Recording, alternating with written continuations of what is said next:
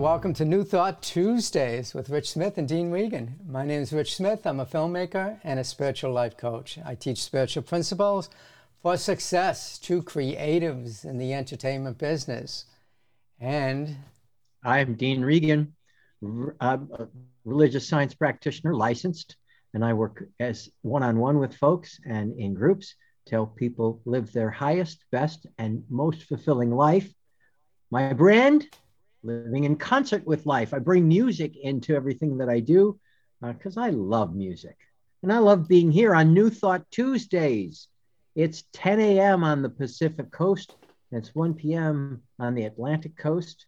And so we're coming together to talk about, what are we talking about today? We're going to talk about health and wholeness. Health and wholeness. Yep. Health and wholeness. We're going to talk about it with respect to New Thought teachings. Okay. And so what do you have for us, Dean? You're the one that came up with this subject, so I'm sure you got something up there.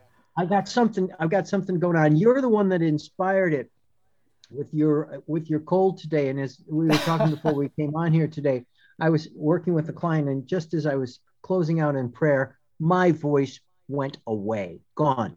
Could barely croak out the prayer, knowing it was still a perfect prayer. And I thought, wow, here I am being empathetic with Rich, going through his cold today. And this whole idea of wellness, I love how Ernest Holmes in The Science of Mind, he encourages us to see wellness, wholeness, health as an ever-present condition.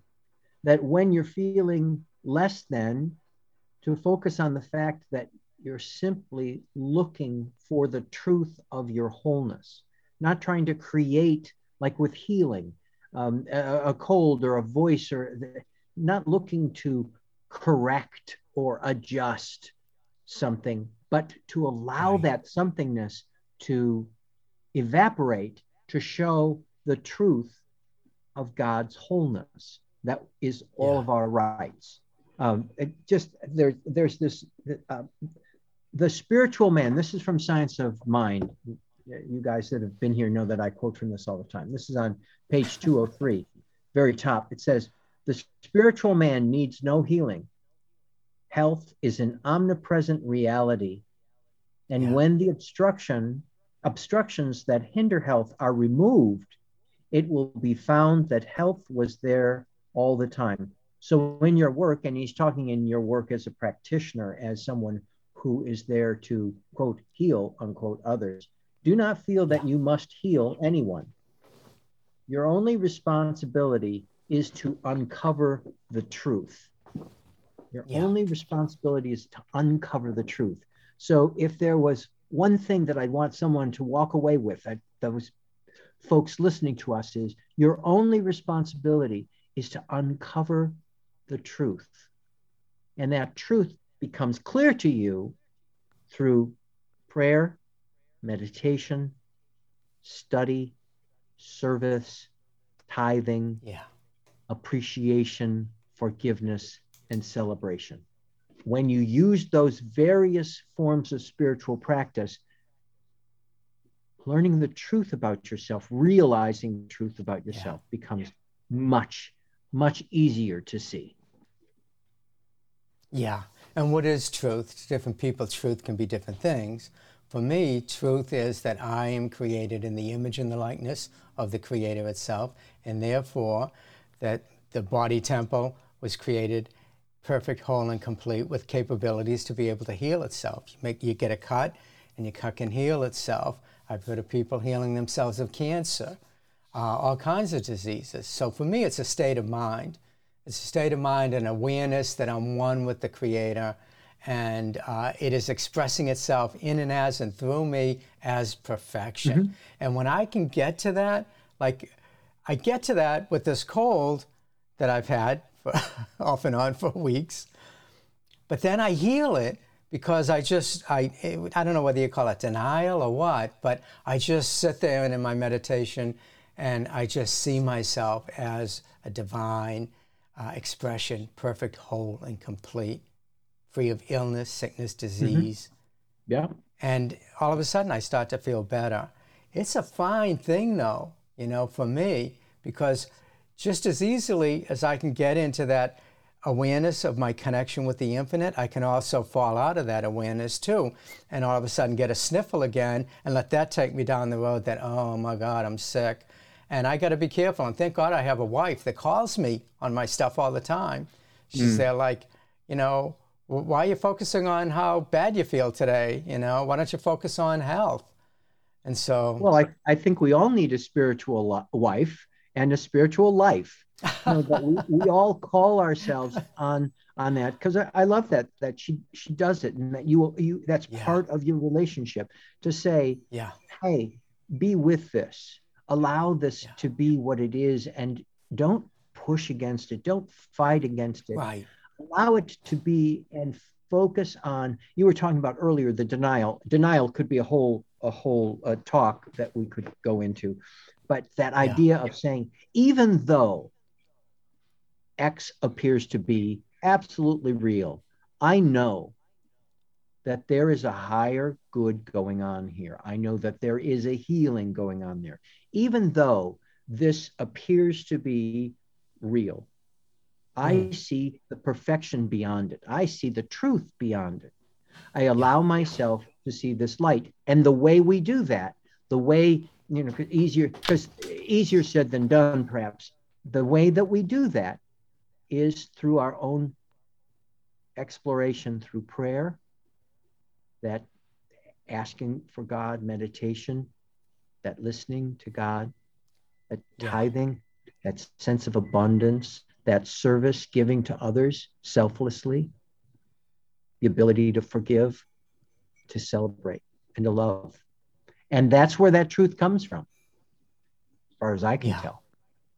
Yeah, exactly. The truth crushed to earth will rise again.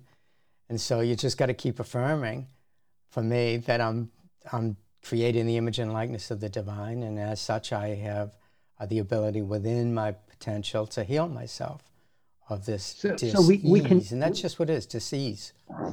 We can take it almost like a spiritual text message. It's like all of a sudden, okay, all right, what's coming in? I know I'm talking about illness right now, but what's coming in? Okay, remember to think of goodness and truth. Remember, it's like, okay, I need to distract myself with the truth. I feel ill. I feel less than. I need to distract myself with the truth. Create a spiritual text message for yourself. Here's a notification coming in from God. You are whole. You are perfect. You are complete. Yeah. Take that instead of focusing on that which is not serving you. Yeah, exactly. And we ought to be clear with people. Denial is not a river in Egypt. Okay? I mean, come on, Dean. You gotta really, explain. Denial. It's not a river in Egypt. It's not denial. It's not denial. Rich and Dean are in the house. This is not about denial. No, not at all. It's about affirming. It's about affirming. It's about affirming the truth. Anything else we need to cover today, Rich? Just quickly, I want to, play maybe the devil's advocate, but some people's truth could be different. Some people's truth could be that they enjoy the ill health, and that's all they want to do is focus on it, think about it, talk about it, complain about it, and become the victim of it. How do they break free of that? Because that's something that goes way back in their history. I mean, in their childhood and their upbringing. And, I grew up with a very negative family, and I have a challenge all the time with affirming the truth and denial, denying the illusion. You start this off with, you said, what if people don't want to? That they want to stay in this sickness. They want to. They feel comfortable in it. They feel comfortable in this sickness.